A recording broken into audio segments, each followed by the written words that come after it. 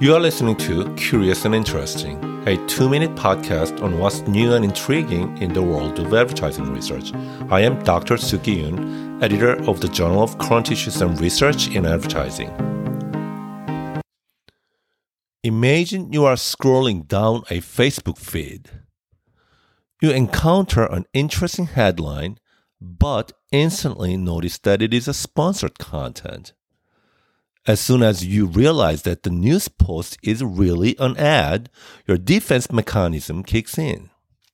You tell yourself that you cannot be tricked so easily. You know when advertisers are luring you in.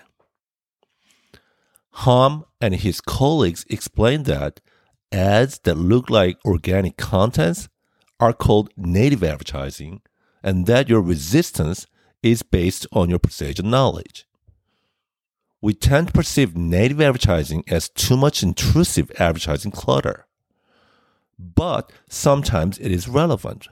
For example, perhaps you've been searching for hiking boots when suddenly the perfect pair pops up in sponsored content.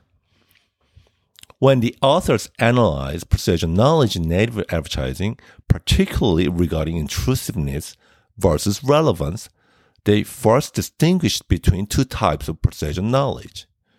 This positional precision knowledge involves understanding how general advertising works. Conceptual precision knowledge involves understanding how native advertising works.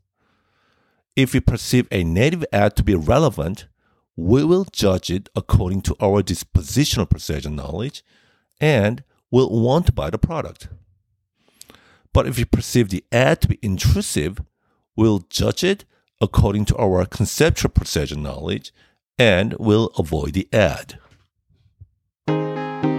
For more information, this research paper was published in the 2022 issue of the Journal of Current Issues and Research in Advertising.